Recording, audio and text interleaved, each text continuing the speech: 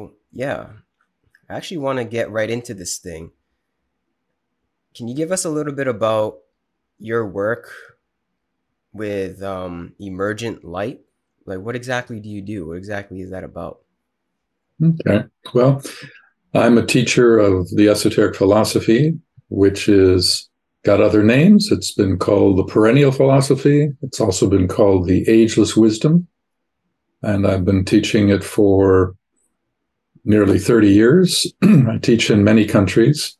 And it's Emergent Light is the name of my website, but basically I'm here in this life to commit myself to bringing this philosophy out into the world in a way that makes it more accessible. Because the esoteric philosophy is, when you read the material, it can be a very challenging read. So my job, my calling, you might say, is to give it a language and an explanation that is more accessible to people, and that's what I'm committed to do and have been for all of these years. Um, and like I say, I'm a teacher of this philosophy in a number of countries, and I do a lot of webinars and so forth, either independently through my website or sometimes through the Theosophical Society itself. Awesome. Awesome. So, how did you get on this wavelength? How did you know that this is your thing? This is what you were supposed to do in life? Well, that's a good question. Actually, my spiritual quest began a long time ago when I was a teenager. I think it was about 16 years old, and at that time, I wanted to learn. I learned about meditation, and I thought, gosh, that sounds like an interesting thing to do. I think I'll learn that. So I decided to study and learn about meditation, particularly transcendental meditation in those days. So I started my spiritual quest, you might say, and meditative life at 16 with TM. Then, as I got into my 20s, I started to look at other things as well.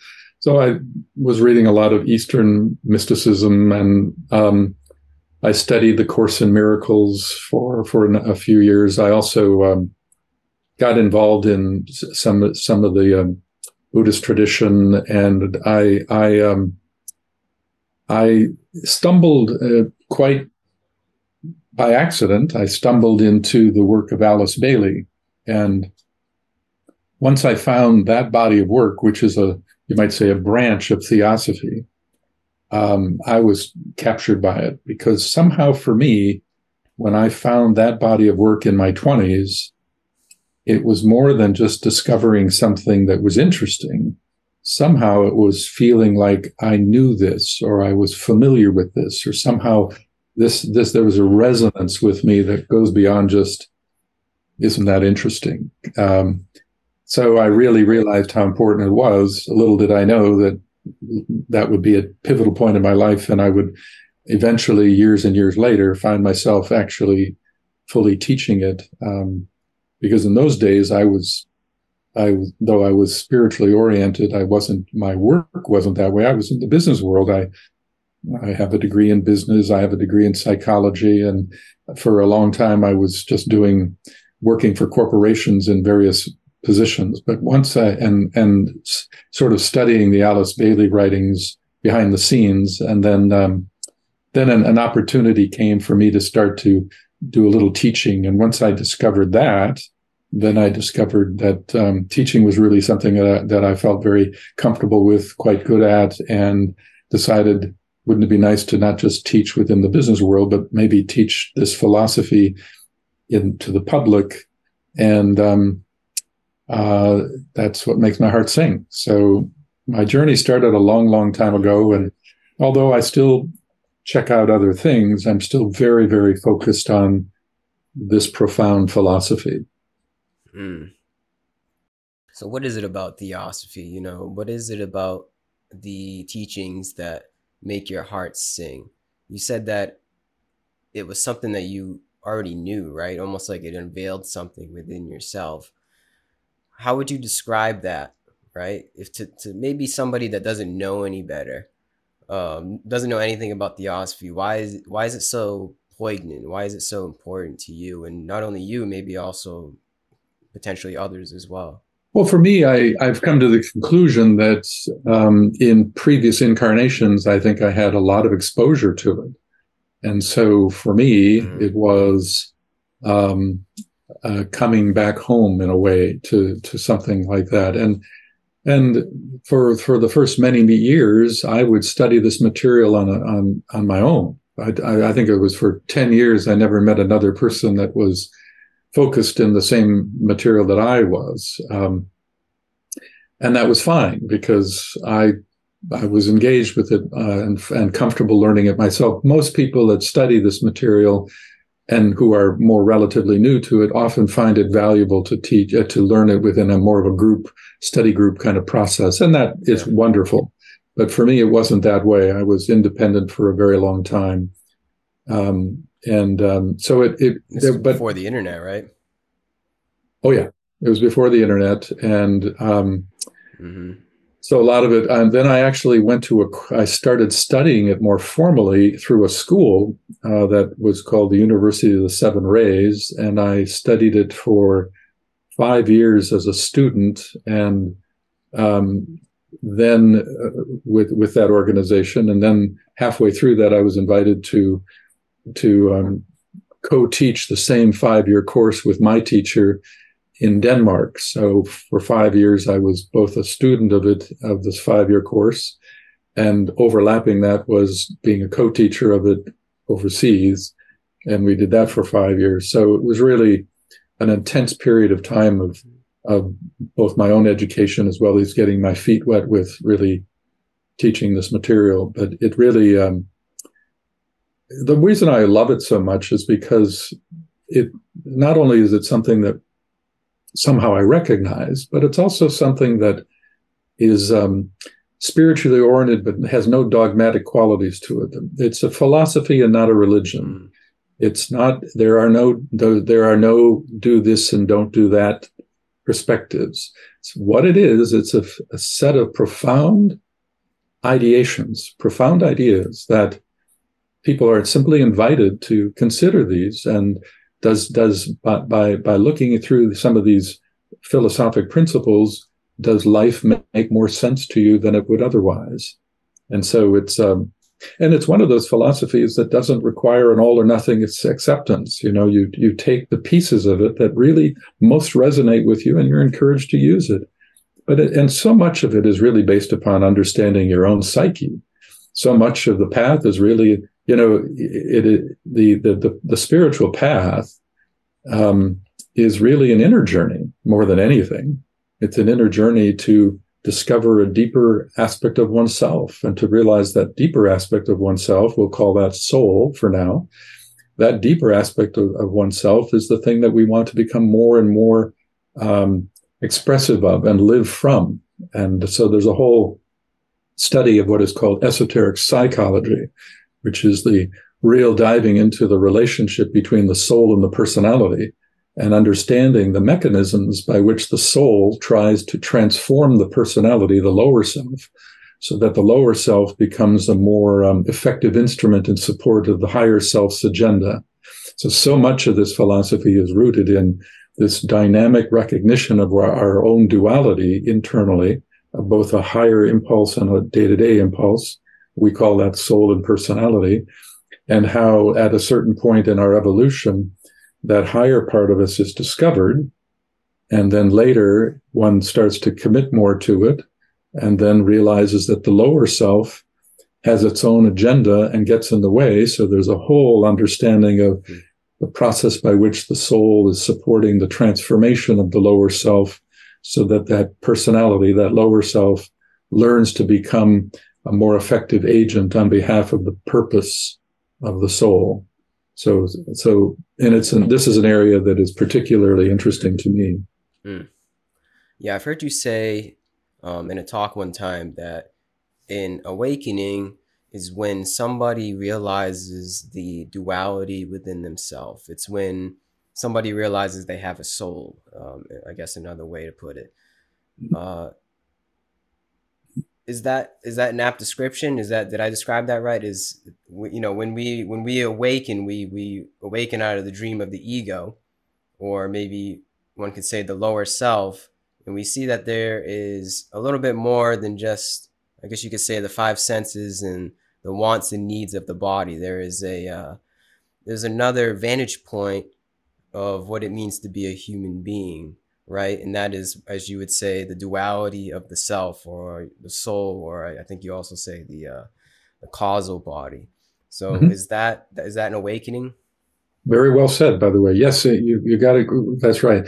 Let's put it another way. For countless incarnations from the time of what is called individualization, which took place millions of years ago when the human kingdom emerged, and there's a whole fantastic mythology around that.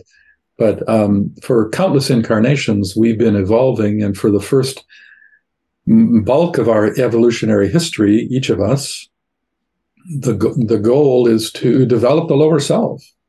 Um, and we're not conscious of the soul in the sense I'm defining soul as, well, maybe I should define soul first here. The soul represents the sum total of the best of us. The soul represents the wisdom that has been garnered over the course of countless incarnations. And it also represents a higher quality of love that is inherent within what you just called the causal body. The causal body is the vehicle deep inside that is containing or holding the soul's consciousness, and it's what incarnates. We talk about reincarnation. Well, it's the causal body that moves from one incarnation to the next to the next.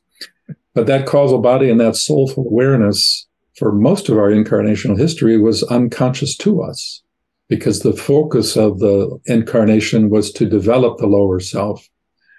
But there comes a point, at a certain point, there's a certain incarnation actually, where for the first time, that personality, that lower self, awakens to the soul for the first time, and it's quite a surprising realization, because it's an awakening to that higher quality of love, and awakening to a deeper a category of wisdom than the personality is normally accustomed to sensing. Although at the beginning of the awakening process, it's fleeting. It comes and then it disappears. But nonetheless, from that point forward, life is never the same, because at the same time that awakening occurs, it is said that the soul plants a seed deep within the recesses of the mind of the personality.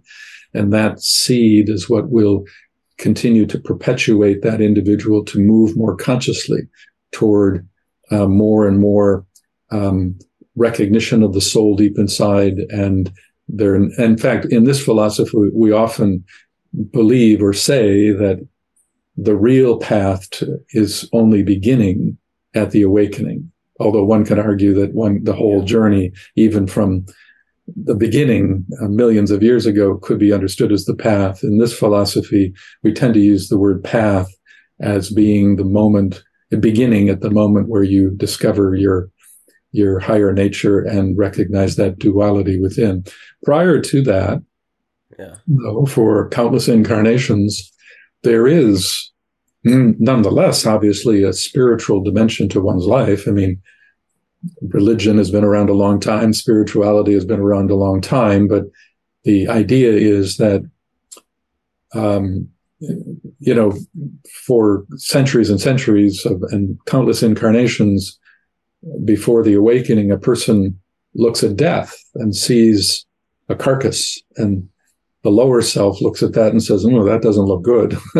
And so it looks for something in the cultural context that it lives to find remedy to that, what Freud would call an existential dilemma. And what is the remedy to that from that perspective? That's what religion is for. Within all cultures, there's a spiritual religious agency that tries to create comfort to personalities, giving them the sense that death is not final at all, and there is a part of you that lives on, and that sort of thing, and it's based upon faith, which definitely has its place, particularly leading up to the awakening. And but there's a deep down hope that, the personality looks at this and goes, geez, I hope the priest is right. But after the awakening occurs for the very first time, when the awakening has occurred, and then from that point forward, there's another element that is starting to play out in our understanding of spirituality, and it goes beyond faith. It's actually experience. To actually experience the soul itself. I often tell people that, we're all looking for the divinity, and yet in a deeper, ultimate sense, we are the divinity we seek, because the soul in each of us is a mere component part of the greater life. So it's rooted in a principle called hylozoism, which I'd be happy to share with you if you'd like to learn about that. But hopefully what I've just said gives you an idea of what I mean by the awakening. Yeah, that was very well described. Thank you for that. But can you actually describe the hylozoism? I've never heard of that before. Well, the hylozoism is one of the most important principles in this philosophy, and it's sometimes called the hylozoistic principle. And really, Gary, there are two definitions of it that I could share with you. And to really understand it, I have to take us to the big picture of sort of creation itself to understand it. So I'm ready. to begin, realize that this philosophy says that in the ultimate sense, there's really only one thing, one living principle, one beingness, one life force. Some people call that God. Other people call it Brahma. Other people call it universal intelligence. Call it what you like. But that one life, and that's what we often call it in this philosophy, the one life. That one life, for reasons we could not even come close to fathoming, we don't have the ability to understand the reasoning behind this, but that one life appears to be manifesting in and as cosmos. It's the one becoming the many. So unlike the Western theological systems of the Abrahamic religions of Christianity, Islam, and Judaism, those religions particularly have a strong emphasis on the idea that there's a God out there and there's creation. And so it's God and creation is the mindset. Whereas esotericism and in Eastern systems, it's not God and creation, it's God as creation. And God as creation is a whole different paradigm of understanding oneself and one's relationship to the greater life. And it's the awakening to the ultimate truth that you are the divinity you seek.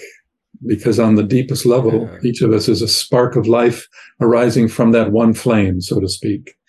So with that in mind, let me try to now explain what I mean by hylozoism, okay?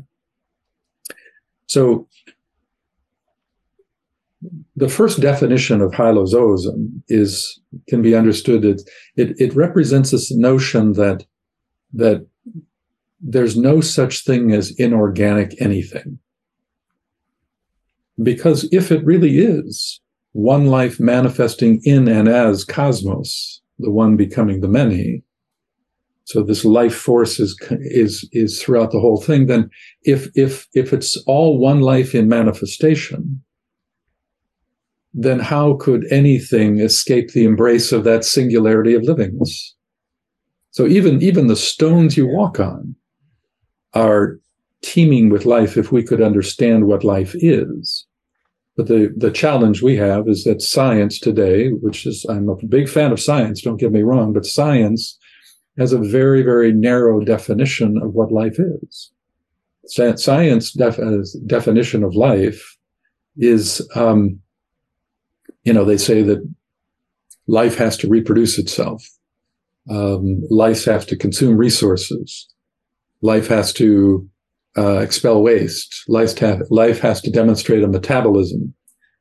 But those are fairly arbitrary and none of them are relevant because there's a difference between life and form. What they're talking about is not life, but they're talking about life as recognized as the animating principle underlying form. That's the deeper truth. So anyway, so there's no such thing as inorganic anything, and the idea that we have this is alive and this is not, that thinking is um, um, that thinking is, in an esoteric sense, incorrect. But the second definition of hylozoism, I think, is even more important, Gary, because it basically says this, that every unit of life is a cell that is nested within a larger category of life. So, for instance, I often use this example with groups. If I take a cell that's in my hand, that cell is considered a living entity. It's a unit of consciousness, infinitesimal, no question, but it has its own minute intelligence.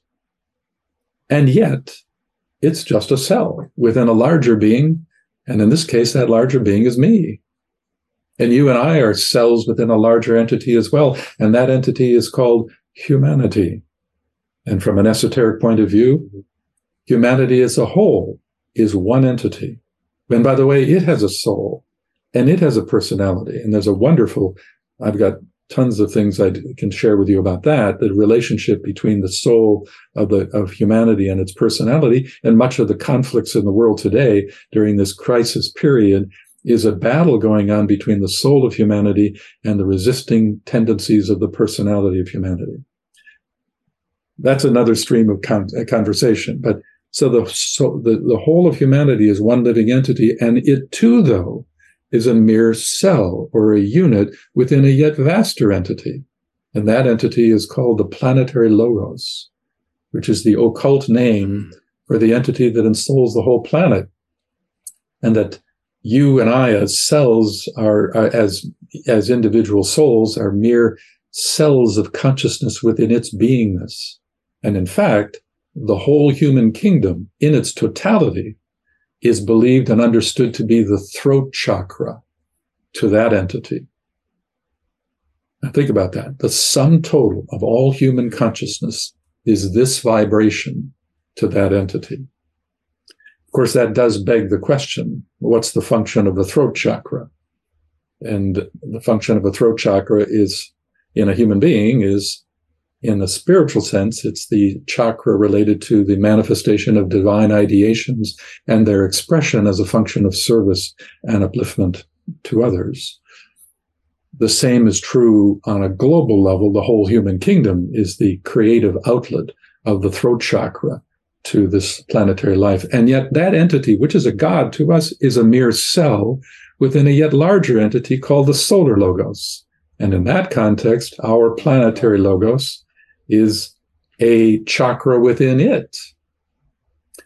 And on it goes. I could skip many levels here, and I could take it all the way to the Milky Way galaxy. The whole Milky Way galaxy, it has, now it's understood to be over a billion stars. That's a billion solar logi. But occultly, that whole Milky Way galaxy as a single living entity as well. That's called a galactic logos. And now we even know that there are millions of galaxies. So I always say that when a person going, the layers upon layers. Oh yeah. And so, but what it really means is when you meet somebody that says, I meditated and I reached ultimate cosmic consciousness, all I can say is turn and run. I mean, not even the solar logos can make that claim. So that's hylozoism in a you get the idea, hopefully. I get the idea, yeah. It seems like getting back to the idea of awakening is realizing that we are a part of some kind of greater order. Mm-hmm. And it seems to be an order that truly goes beyond comprehension. But still, it's like waking up that you're not a separate individual. You're not a separate, like there is some kind of innate connection that you have not only to the earth and everybody, but also to the entire universe, God, you could say, that we are ultimately, eternally, infinitely connected. And when we get that spark, that light that comes on, the light bulb in the mind, we not only realize the connection like not from an outward level, but there's some kind of felt connection. Like there is something like that just lines up. Like there is some kind of internal alignment that we feel, right? And yeah, but we might not be able to picture it at a galactic level, but it does relate to that, right? It does, like when we do feel as though we have some kind of soul purpose here that aligns to humanity's soul mission, that actually does relate to the some kind of galactic universal mission in the cosmos. It's like something just lines up. Like for some reason, how I interpret that is that throughout many incarnations, we were just misaligned. We were distorted in our way of living, and I guess rightfully so. That's how it needed to be to develop our personality. But once we get that, that light bulb moment, it's like something changes where we get the glimpse into like how we fit into some kind of greater order, and then from there you can't unfeel that. You can't unexperience that, you can't unsee that. Mhm. Mhm. And it sounds so lofty, right? It sounds so grandiose, especially just how well you described it. It sounds like, whoa, it's like, what, do I really want to get involved in something that big? But it's like, once you feel it, there's no other way. I feel as though like once you get that glimpse into a sense of alignment within one's being, in oneself, there's no other way to live. It's like the idea and the metaphor of once you take the red pill, you can't go back into the matrix. You know what I mean? Yeah, yeah, So I applaud your description of that. I think that was great. Very profound, very profound. I don't really know what else to say. I guess maybe let's take it down to a more, I guess, what's the word I'm looking for? I guess just a more practical sure, means of that, of awakening. sure, So once we get the glimpse into like our, our innate light within, I know we mentioned the seven rays a little bit in the beginning. Is that kind of what we wake up to? Like our purpose is kind of aligned with a sort of purpose of within something called the seven rays that has certain attributes related to our soul purpose, right? Could you hmm describe that a little bit? Like hmm what are these seven rays and how do they relate to our innate awakening? Okay, another big subject, but let me kind of give you an overview of it. And it kind of goes back to the beginnings. So when I mentioned that the one life becomes the many, it is also understood that as that one life becomes the many, initially it divide itself into seven qualities of itself. And that's what we call the seven rays. So by analogy, it's like if you like, let's, like God is sometimes referred to as the light of God. Well, by analogy, if you were to take white light and project it through a prism, it will fragment itself into seven colors of the visible spectrum. Yeah, By like the analogy, Pink that's what we're Floyd album saying cover, happens. Dark Side of the Moon. Yeah. Well, by analogy, what I'm saying is that these seven qualities are just seven attributes of the ultimate divine one life, and that they intermix and influence all manifestation in terms of energetic patterns underlying everything that's manifest. But why it's important for we human beings is that your soul, your causal body, is actually on one of those rays. And to know your soul ray is to know the very purpose of your being, your existence, not just in this life, but for countless incarnations.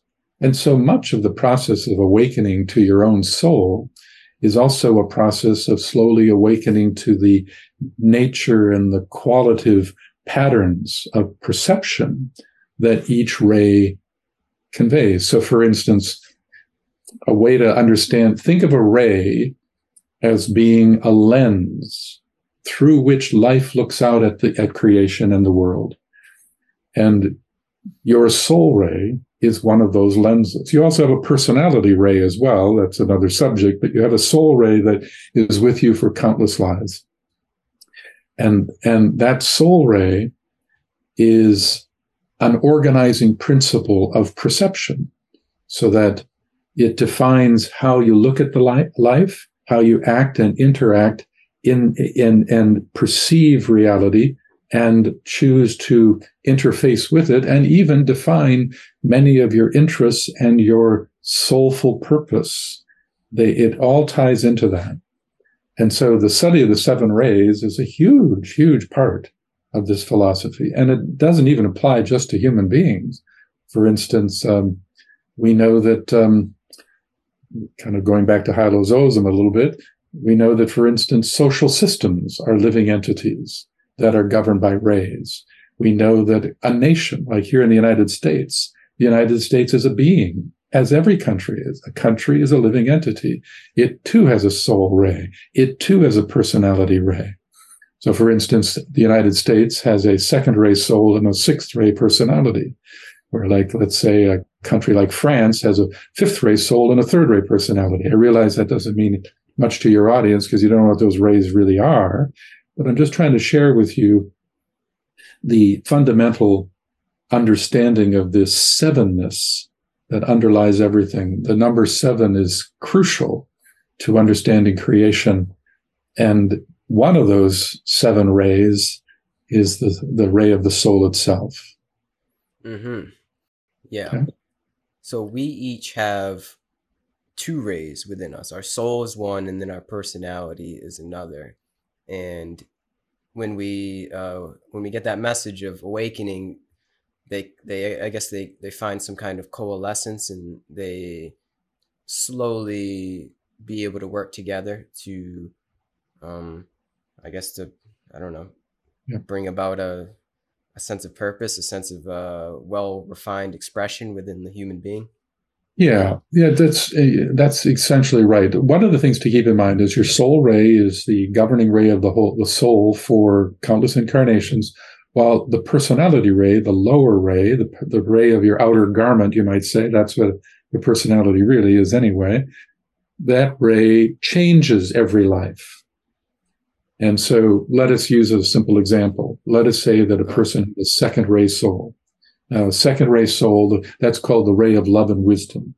Now, people that have second ray souls, their service work in the world will often be related to, they'll be attracted to service that renders help to people through education. All desire to learn and to teach is a very second ray tendency. It also governs the healing arts. So let's say that you had a second ray soul. So that person is going to have a tendency, once they're awakened, they're going to have a growing tendency to find kind of spiritual attraction to avenues of opportunity that relate to either healing or teaching or some of the helping professions. Now, let us say that that person in this incarnation, let us say that they had a fifth ray personality. Well, that fifth ray personality, that's called the ray of concrete knowledge and science, and it has a lot to do with governing scientific inquiry. So people with a lot of fifth ray in them tend to have a scientific bend to them, or they are scientists themselves. Mm-hmm.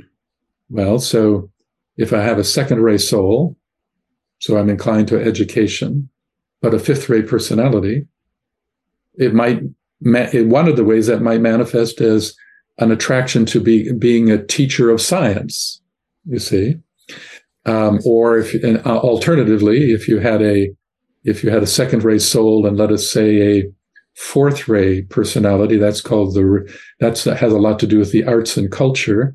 You might find that individual is inclined to teach again, but is very attracted to using teaching methods that support that utilize the arts and culture as a tool for effective teaching of whatever they're going to teach.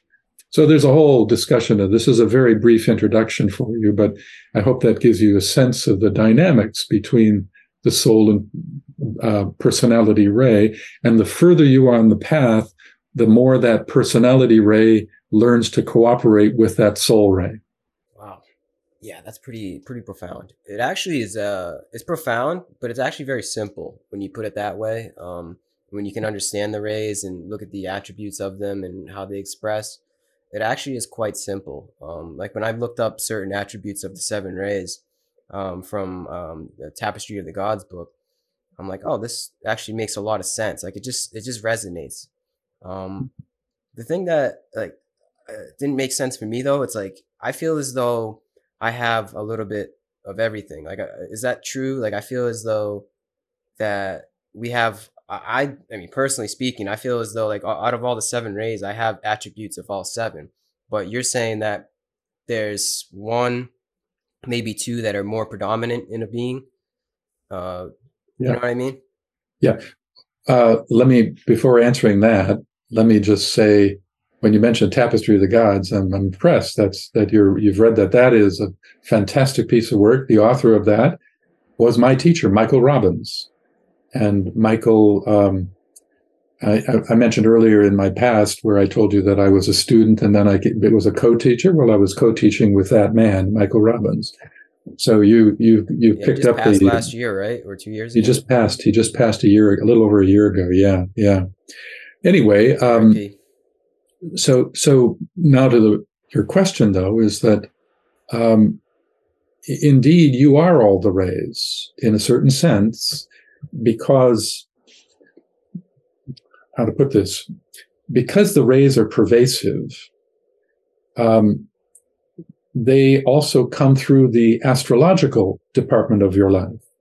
So, for instance, every sign of the zodiac is an energy system, a living energy system, and the background vibration to every sign of the zodiac is going to be rayological. Um, so there are 7 rays, and there are 12 signs, and there are certain signs that carry just fundamentally, as its essence, carries 1 ray. Many signs carry 2, and a couple of them carry 3. And then the planets in our solar system are also understood as living entities, just like the Earth is. They too have a soul ray. They too have a personality ray. And so the ray of the planet is also playing out. And let's say, for instance, that let's say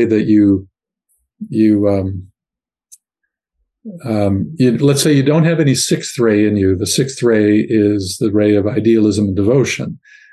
Now, let's say that no part of your constitution is 6th ray, but you do have in your own chart, there are 2 planets that carry the 6th ray. One is Mars and the other is Neptune. Well, those planets are somewhere in your chart. Therefore, those planets and their energetic systems will have some influence in the shaping of your perception. So you are quite right, Gary. In the big picture, you are all of the rays. But having said that, the deeper, more essential beingness of you, as a soul anyway, is actually housed within one of those rays, and another one is housed as your personality for this incarnation only. And those are the 2 most important that we want to look for in our development. Uh-huh. But that doesn't take away from the truth of what you're saying, is that these other rays seem to be playing out as well, both in terms of their positive nature as well as their negative nature. Because when you study the rays, Gary, it's just as important to understand what we call the glamours of the rays as opposed to just their rightful expression. Glamour in this philosophy is a word that means distortions. So these rays play out through us through the astrology, or they're coming through us more directly as our soul or personality ray. But because our lower self has imperfections in it, distorted patterns, we have more purification to do in our lower self. Some of these ray tendencies tend to get twisted a little bit. And many times when you study the glamours of the rays, there are many cases where you can actually recognize a ray more clearly through its glamour in your life than through its purity. Mm-hmm. So there's that whole dimension of the study of it as well. Mm.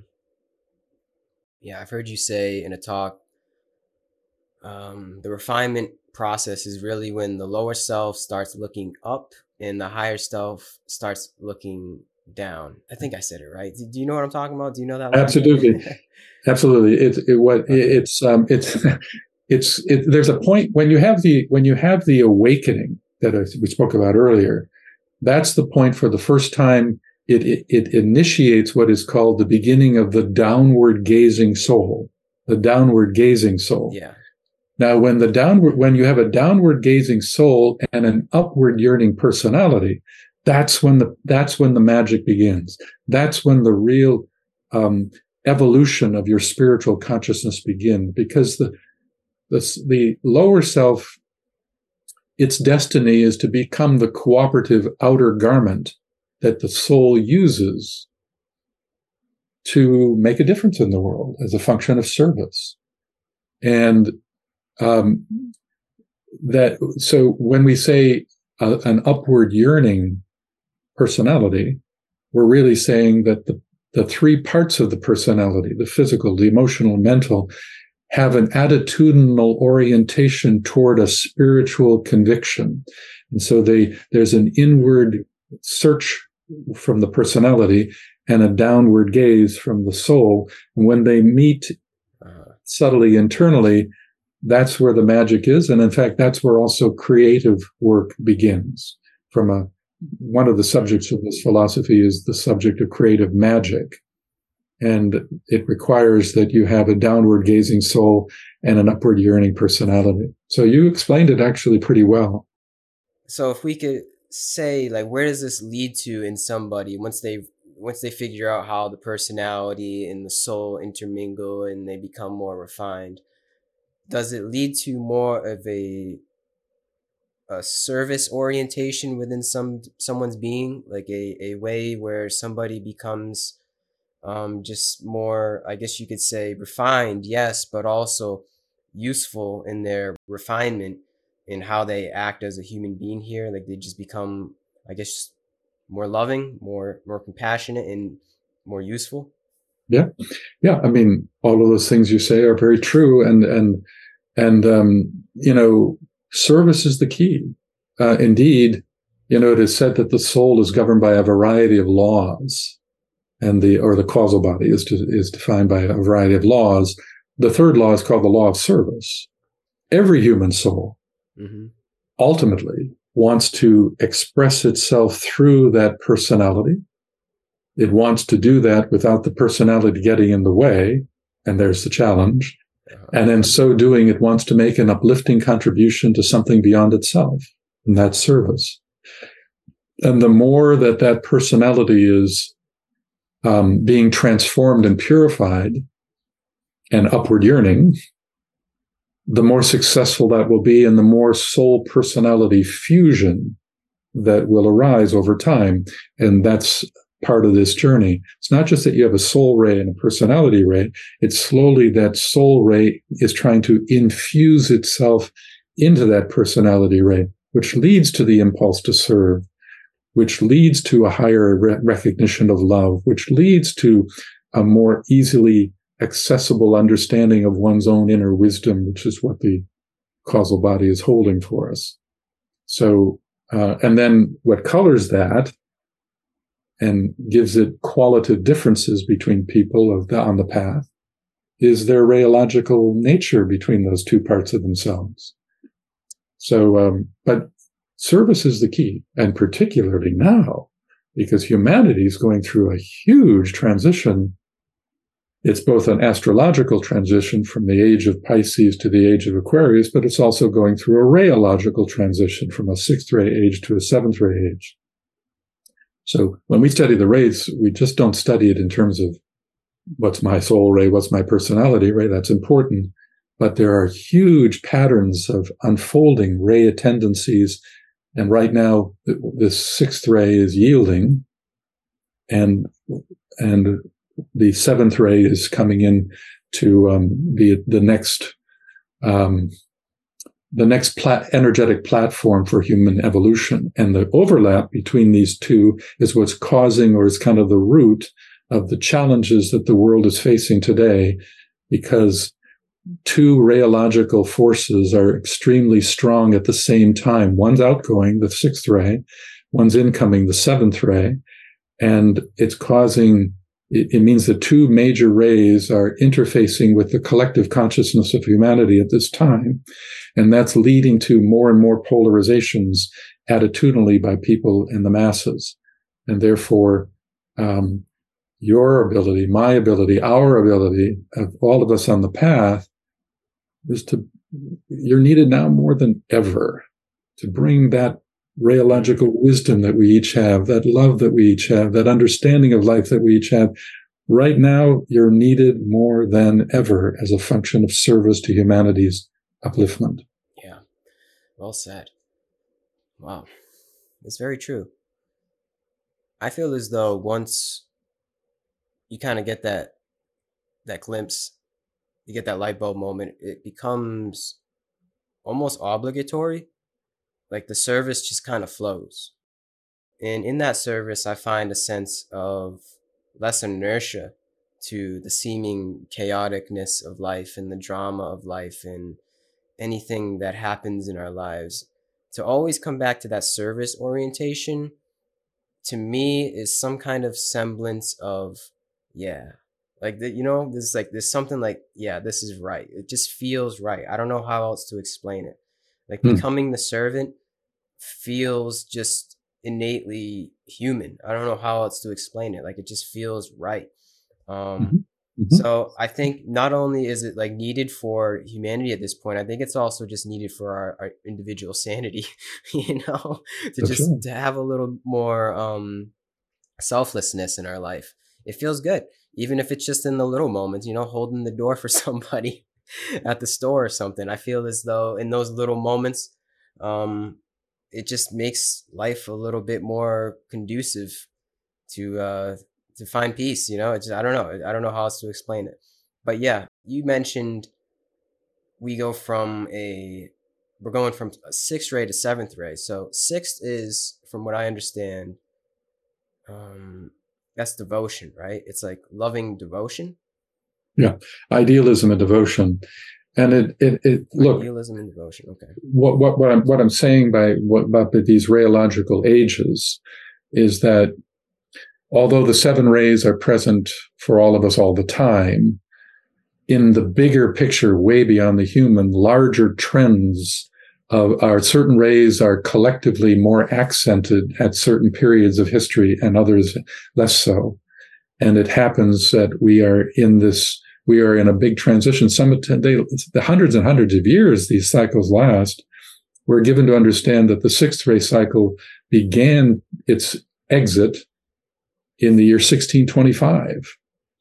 And we think that it probably has another 50 or 100 years before it's pulled back as far as it'll pull back. Whereas the seventh ray began to become surging forward in the year 1675. And so it's picking up speed. And right now, collectively, it's about 50-50 in terms of the presence of those energetic patterns. And hence the polarity is greatest right now, and the tension between these two, because they're totally different organizing principles of consciousness. You see, the sixth ray was the ray of idealism and devotion. And it's the energetic ray that led to the rise of theology. In fact, even today, all religions are ruled by the sixth ray, because the sixth ray is filled with love, but it emphasizes love as idealism and love as devotion to something. And if you look at all world religions, they all have a set of ideals as their core and a strong tendency to devote to something. Could be devote to a guru, devote to a savior, devote to a text, whatever it is. And that has been operative for a little over 2,000 years as a primary theme. And the advent of the Piscean age, which is a sixth ray sign, by the way, inaugurated by the Master Jesus, was the sounding of that note for the sixth ray. That's why the sixth ray has also been called the ray of the saving force. It tends to create a kind of rescue energy in a person. People that have a lot of sixth ray in them are often people that are very sensitive to suffering in the world and seeing where people are falling through the cracks because of the imperfections of society, and yet no one really can be left behind because we're all one anyway. So a lot of sixth ray people are committed to helping people that are really down and out. So, for instance, the sixth ray rules social work, as an example. That's because there's a rescue vibration to it. This is why Christianity took on the note, a sixth ray note, naturally, but it also emphasized Jesus as the savior, the rescue energy. That's now 2,000 years, and it's done its work. But now it's retreating, and a seventh ray emphasis is trying to emerge. And the seventh ray is called the ray of ceremonial order and magic, and it has a lot to do with grounding. Seventh ray is all about bringing spiritual principles and truths that we sense within us into tangible outer form. And so it's called the ray of the practical mystic, while the sixth ray is called the ray of the mystic. That actually makes a lot of sense. Yeah, it's like this, we had to get through the sixth ray to learn the ideals of servitude first, of love and devotion, and now comes into a sense of practicality within everyone's life. So we are all becoming, it seems to be, we're all becoming the mystic or the shaman in that way. It seems like, to me, correct me if I'm wrong, like seventh ray is, it's like we're devoting that energy that maybe we put a little bit too much outwardly toward an outward idol, and redirecting it back into a sense of an inward idol. And then from that, we become the servant. Yeah, yeah. And it's to make it real. See, I don't know if you're familiar with the 7 planes of consciousness, but the 7th plane is the plane of the physical. And so the 7th ray age is much more around the idea of bringing heaven to earth, to ground spiritual truths more effectively than they have been in the past, so that it supports all of us redesigning the patterns of human living, the structures of societal living that we live in, and getting into right relationship with things like Mother Nature, because we need to reorganize in a very tangible, outward, practical way structures of society that are more able to bring out the best of the human spirit through those structures, those social systems, that sort of thing. So this is why the 7th ray, which is the ray of the practical mystic, is all about personally, individually, inwardly reaching for the stars and really having that deep sense of mystical connection to the soul and the greater life, while at the same time be reasonable, be thoughtful, have a good mind, and be committed to practical, grounded expression. And that's the future. And the battle today in the world is the habit of the old, and is hanging on. In fact, it has been said by great masters that the greatest enemy to the future are the habits of the past. And in this case, some of the 6th ray habits are now working against us.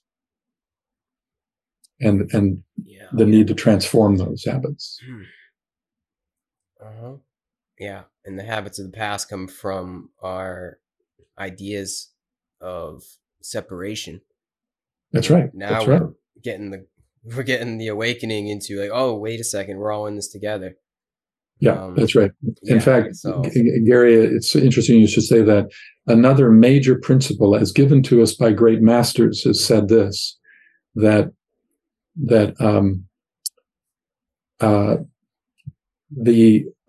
another great obstacle to humanity's future is something called the heresy of separateness. The heresy of separateness. Heresy. And that's really the story, because, we have 3 parts to us. There's your personality, there's the soul, and that's what we're trying to lift our consciousness to become more related to the soul. But there's actually something beyond the soul itself, and that's called the monad, pure spirit, pure being, unconscious to us. But that's where a master lives.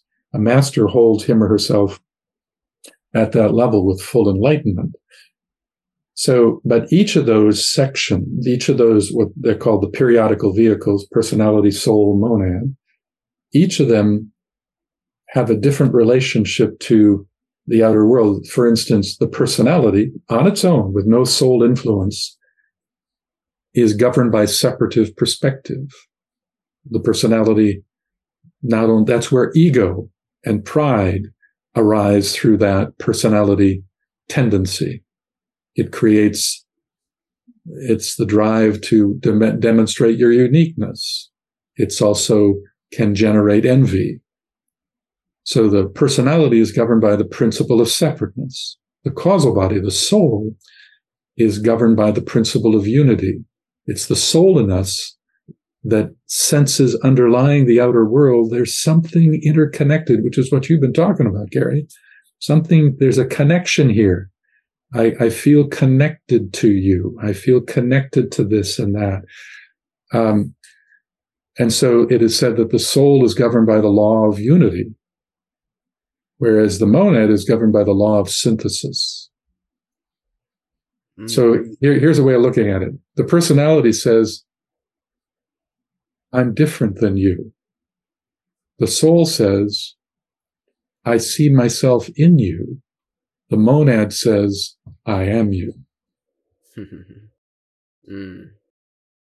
Yeah. Yeah. Synthesis. I like that. It's like, it's both. It's, we are different and the same, yes. And it's bringing those together to find this beautiful dance of expression. And that is the time we live in. We're figuring out how to do that. We're figuring out how to synthesize the human experience. Yeah, that's right.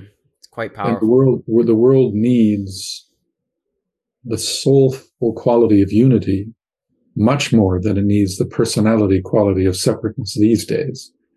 We need to find unity. Yeah. And it's so based upon what is called the search for right relationship. This is a time when we need to be looking at the question of what is the right relationship. That if the world is trying to figure out how to be one, and that's really what's happening, and all of these lower tendencies of nations, the personality of humanity is fighting itself, national historical biases, all of these things are rising up in opposition. But if we really want to find our oneness and live it on an outward practical level, which is what the seventh ray is hoping to generate, there's no way we could really do that unless we collectively can ask the question, what is the right relationship that must exist between all the parts within that oneness? So what's the right relationship between men and women? What's the right relationship between a nation and another nation? What's the right relationship between a government and those it governs? What's the right relationship between humanity and Mother Nature, or humanity and money and resources? These are profound, important questions that are very important at this transitional time.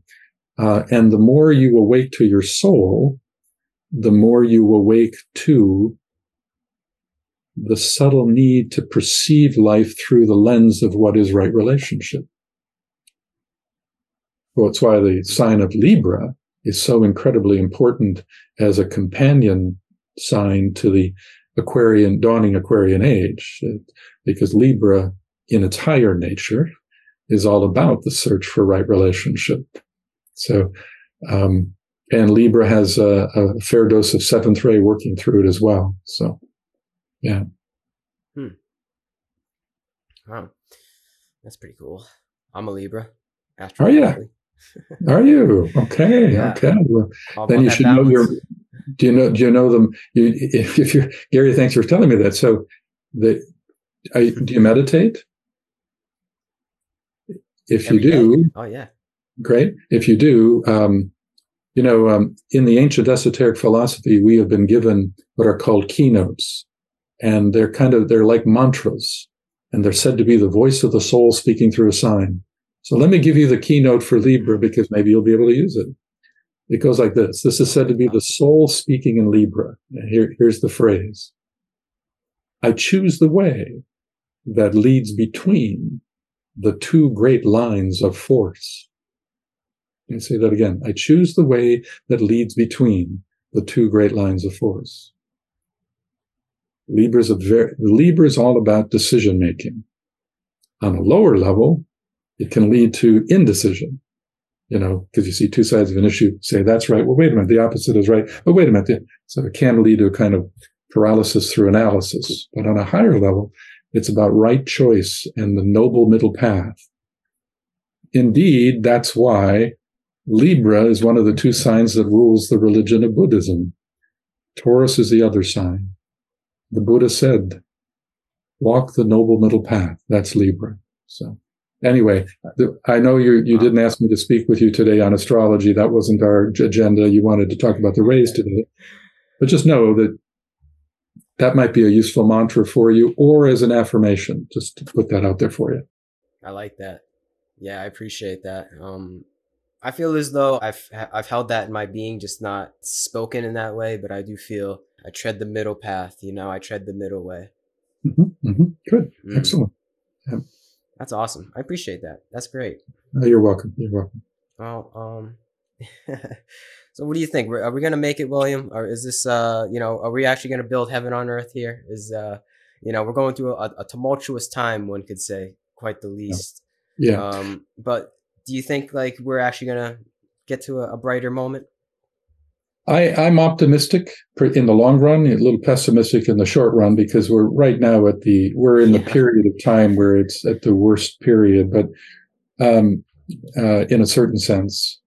But in the big picture, if you look at the history of humanity, even in our darkest times, there is a resilience that arises out of the ashes. And so in the big picture, I'm utterly confident that we'll be fine. It's just in the little picture that we have a lot to struggle through, and that's what's happening now. And the disciples of the world are called the new group of world servers, the sum total of all people that are awakening to the path and feel a calling to make some kind of contribution. Their numbers are growing, and they're in their millions now, and they're coming from all of the ashrams. Oh, I forgot to mention that. We talked about the 7 rays. Well, each of us, according to our soul ray, is part of an inner ashram. The word ashram is interesting. It means spiritual home. And a lot of people think that when they hear the word ashram, they think something in India. But although India has some wonderful things going on in that sense, that's not the ashram. The ashram is not in India. It's actually deep inside in what we call the Buddhic plane. And it's where the soul, there are 7 ashrams. Each is defined by a ray. So if, let's say you're a 3rd ray soul, that means that your soul is a probationary participant or member of the 3rd ray ashram. And so your purpose as a 3rd ray soul, it isn't even your purpose. Your soul doesn't have a purpose on its own. It's an agent on behalf of the agenda of the 3rd ray ashram. And that these ray ashrams incarnate into humanity over the vastness of time at different intensities, at different frequencies. So right now, there are certain ashrams are needed in particular as we go through this crisis transition. Others are a little less needed, like the 6th ray. The 6th ray ashram, there are actually 6th ray souls. Those souls are pulling back and incarnating less and less, whereas other ashrams are incarnating stronger, because that rayological pattern that they carry is more needed at this time of history than it had been in the past. So it's a tapestry of these 7 rays, and in total, all of the people that are on the path from all of those 7 ashrams, that has a name that's called the new group of world servers. It's also called the world disciple, as a collective oneness. And that group, much of the future of humanity and the crisis that we are going through right now, which is called the phase of the burning ground, that phase of the burning ground that we're walking across as a humanity, our success in getting to the other side and really living a different kind of reality and supporting humanity to take its own initiation. A lot of the success of that rests on the shoulders of the new group of world servers. So some of your listeners may indeed be part of that. And I probably just added a little weight to their shoulders. But the truth is that it's a lot of the future is based upon how well we can bring our wisdom into the world as a function of upliftment. Yeah. Yeah. Yeah. Amen to that. On that note, we can probably wrap this thing up, to be honest with you. Okay. It's all up to us. If we really want to bring about this new world, it is truly up to us. But I feel as though it's like we don't change the world, like we change ourselves. We save ourselves to save the world. It's like it happens at like an energetic level, you know? I mean, there are definitely things that happen outwardly when one becomes a servant, but I feel as though a lot of the work per se is inner work through meditation, self inquiry, having the right kind of diet. I don't know, the list goes on, but it's all within our own lives. I think Yeah. that's the great thing about this, the path, the journey. It's an inward journey, and it's also quite simple. I think I said that before. It actually is simple, or maybe better put, it's that what comes from it is a simplicity of life. Like simplification of lifestyle. You know, That's true. yeah, It's a paradox. In essence, it's simple. And yet, to get to that simplicity, sometimes you have to work your way through some of the complexity to understand it, to get to the simplicity. yeah, So you're quite right. You're quite right. yeah. It is. There are very fundamental, simple principles that are at the core of it all. So yeah, yeah.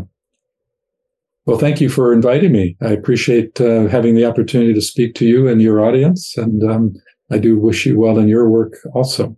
Same to you, William. I appreciate your time, effort, and wisdom that you brought to this talk. This was definitely a very, very different talk than I usually have. I mean, the truth is the truth, and it all relates in one way or the other. But the seven rays and stuff like that, I've never talked to anybody about that. So this was awesome to me. Yeah. Yeah, but yeah, I appreciate anybody that listened this long. I thank you again, William. Keep doing your thing. Wish you all the best. Okay. Thank you so much. And if you ever wanted to do it again, just let me know. So, okay. For sure. For sure. Okay. Peace and love. Peace and love, everybody.